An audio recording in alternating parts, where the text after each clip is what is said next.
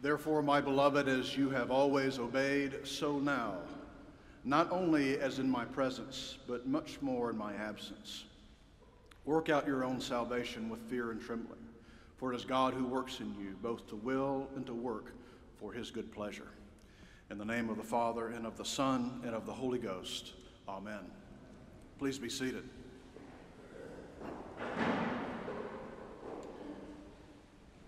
Well, I would like to say how happy I am to be back, how happy I am to see all of you who I haven't seen for 3 months, and I would also like to tell you how grateful I am that you allowed me that time of sabbatical, which was so refreshing for me and my family, and I'm really grateful for that.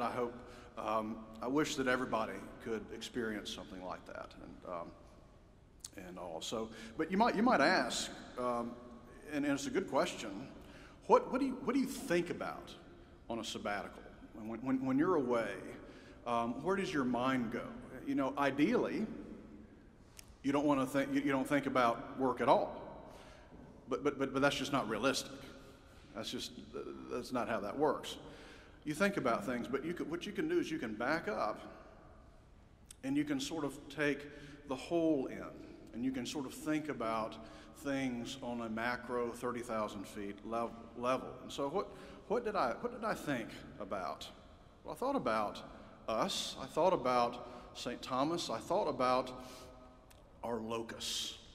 I thought about our center, our telos, to be Greeky. I thought about that, and I thought about what expresses that. What expresses our ethos, our locus? Well, it's the gospel.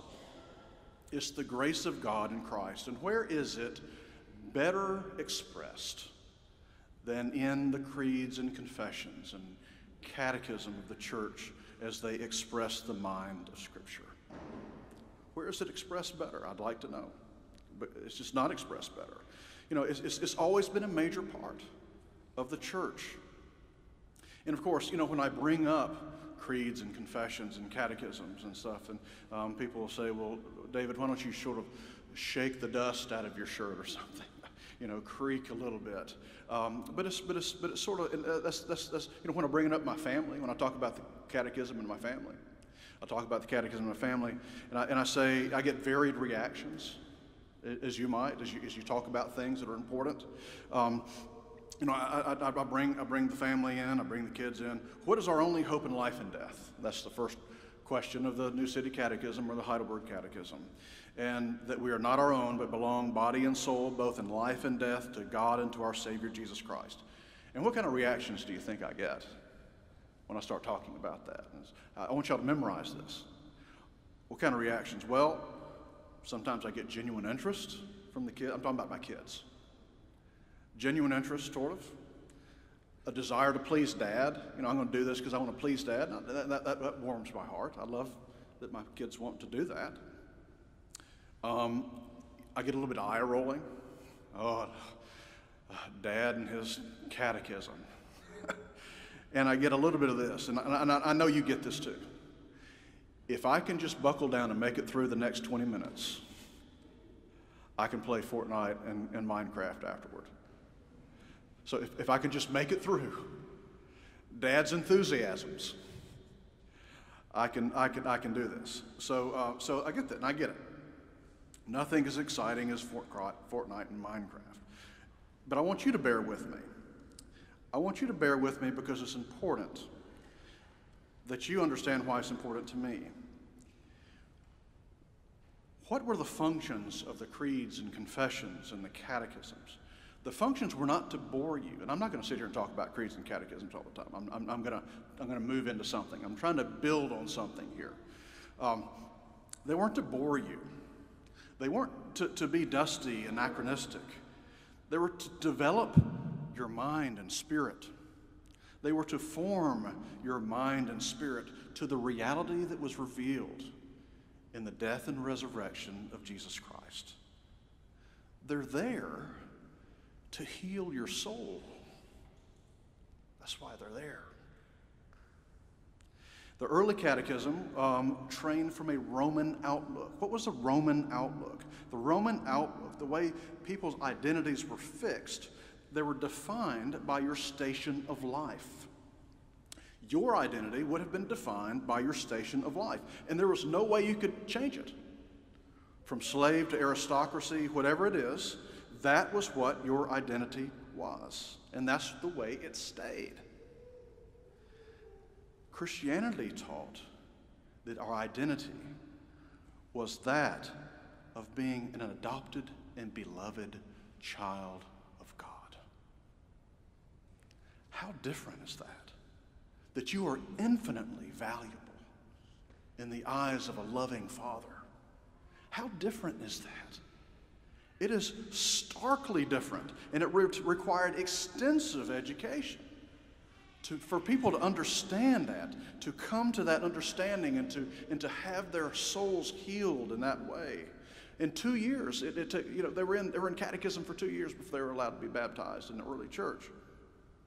Long time. But if you think about that, you think, okay, Browder's talking about creeds, he's talking about Roman sources of identity. I'm here. This is Houston, Texas in 2021. We got all kinds of problems going on. What does this have to do with anything? Well, it doesn't take much imagination as you think about the ways that people identify themselves to see how relevant this is. And many of you who are regulars are saying, here goes Browder on identity again. Can't you preach another sermon? No. I mean, it's been laid on my heart, this subject of identity, because it is so crucial. It lives with you 24 hours a day, 7 days a week. Identity does. It lives with you. It haunts you.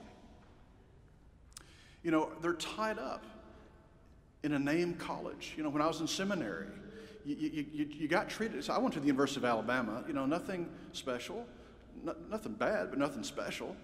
And you got treated a little bit different. We had some Ivy guys in there, and we had some sort of W&L type folks in there, and that's great. I love that stuff, and I love those guys. But sometimes you get a little bit. Things are treated a little bit differently, and it was so in seminary. I mean, and it's so now in your work, wherever it is, in your wherever you're living, your career path. Your career path. Does your career path define you? Of course it does.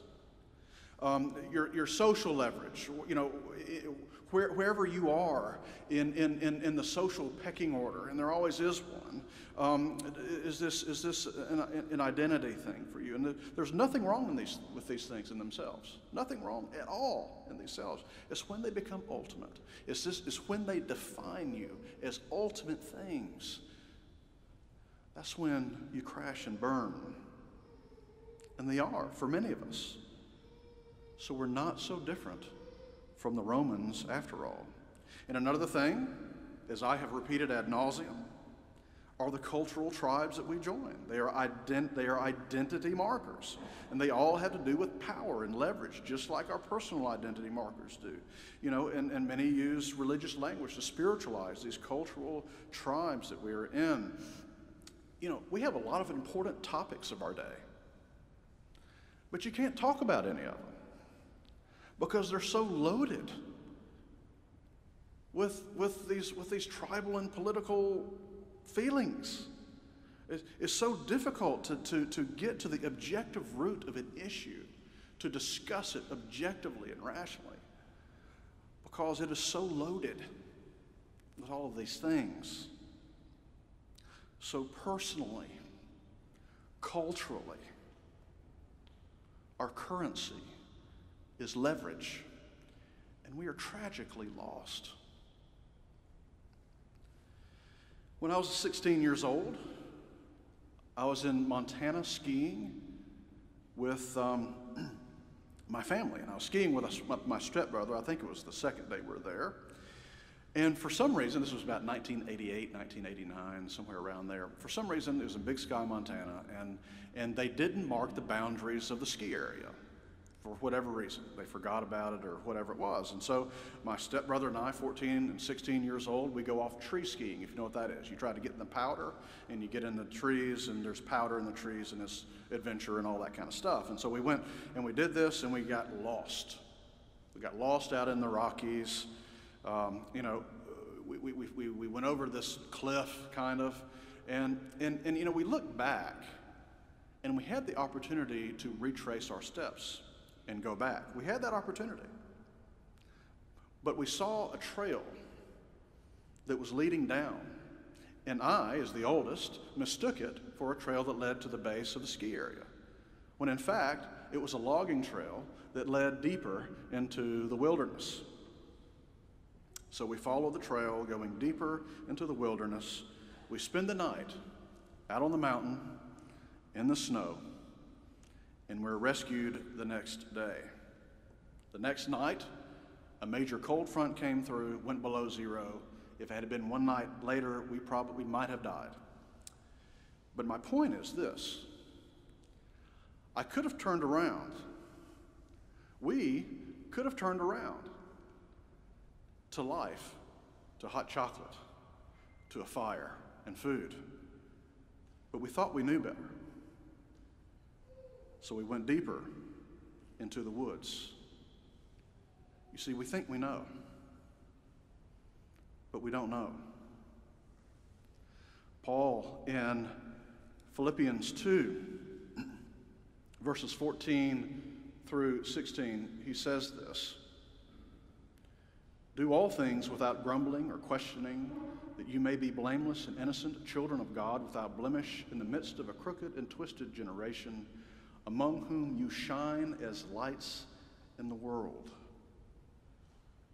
The church, us, we, those who trust Christ, those who have had our minds and spirits enlivened by the working of the Holy Spirit, reflect the light of the world. We reflect, that's what Paul is saying, we reflect the light of the world, and that light contrasts so profoundly with the world we live in, with the identities that we reach out to try and grasp, with the righteousness that we seek. And when the church reflects that light,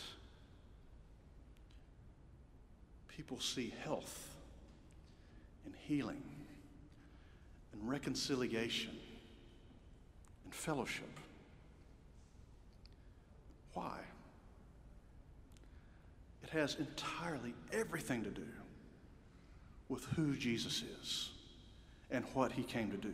Before our reading, Paul writes in the same chapter, verses 5 through 8, he says this: "Have this mind among yourselves, which is yours in Christ Jesus, who, though he was the form of God, did not count equality with God a thing to be grasped, but made himself nothing, taking the form of a servant, being born in the likeness of men, and being found in human form, he humbled himself by becoming obedient to the point of death, even death on a cross." This is the point of the sermon. This is the point of everything that I was thinking about this summer. The crux, the center, the telos, everything I was thinking on. This, the way he is to us, who he is. Paul is not exhorting you here to be good. We sort of need to get that out of our minds. You know, we have this idea of the cultural, if you're good, God's going to like you. If you're bad, God's not going to like you. We got to get that out of our minds. That is not the witness of the Scripture. The witness of the Scripture and what Paul is exhorting us to do. He is commending not goodness, he's commending a new birth, a rebirth, a new locus, a new identity, the death of the old and the rising to life of the new. That is what he is showing us. We imbibe continually in this promise that we believe exists of freedom through power, freedom through leverage, and we follow this lost logging road into anger and misery and anxiety, when all along in the Scriptures we find Christ giving himself freely to us. We find the creeds and the confessions and the catechism expressing the mind of Scripture so we can further understand in Christ we find true freedom. Because when we find him, we receive the freedom to forget ourselves. The freedom to forget ourselves. The freedom to love God. The freedom to love our neighbors. There we find in the gift, joy, and hope,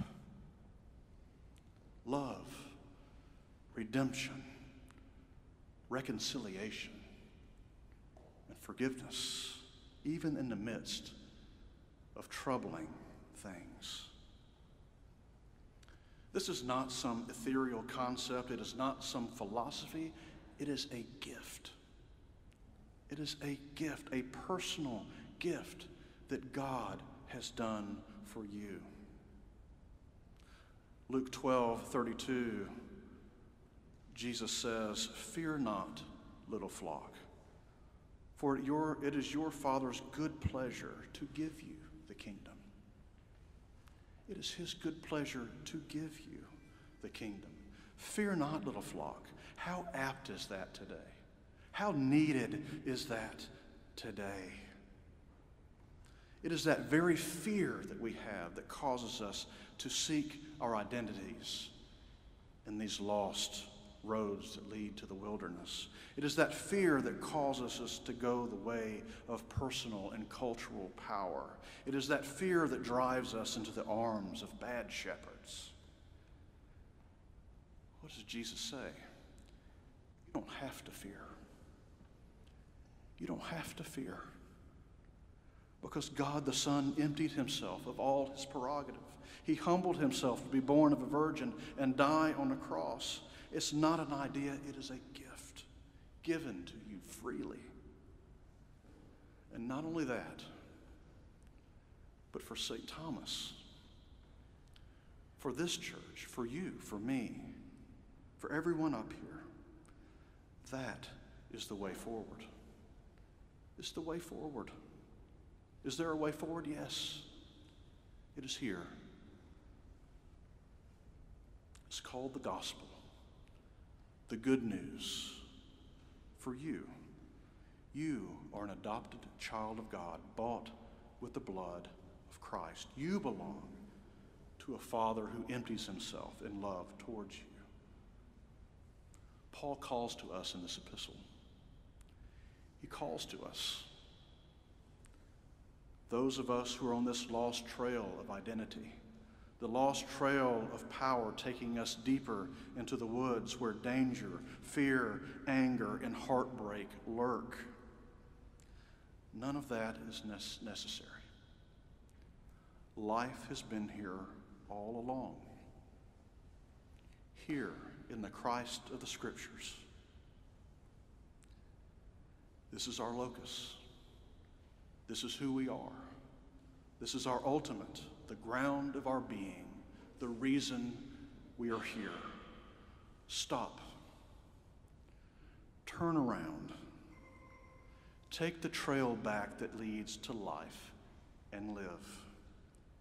And it is here we will reflect the light of the world. It is here we together can find and be a place of healing and redemption.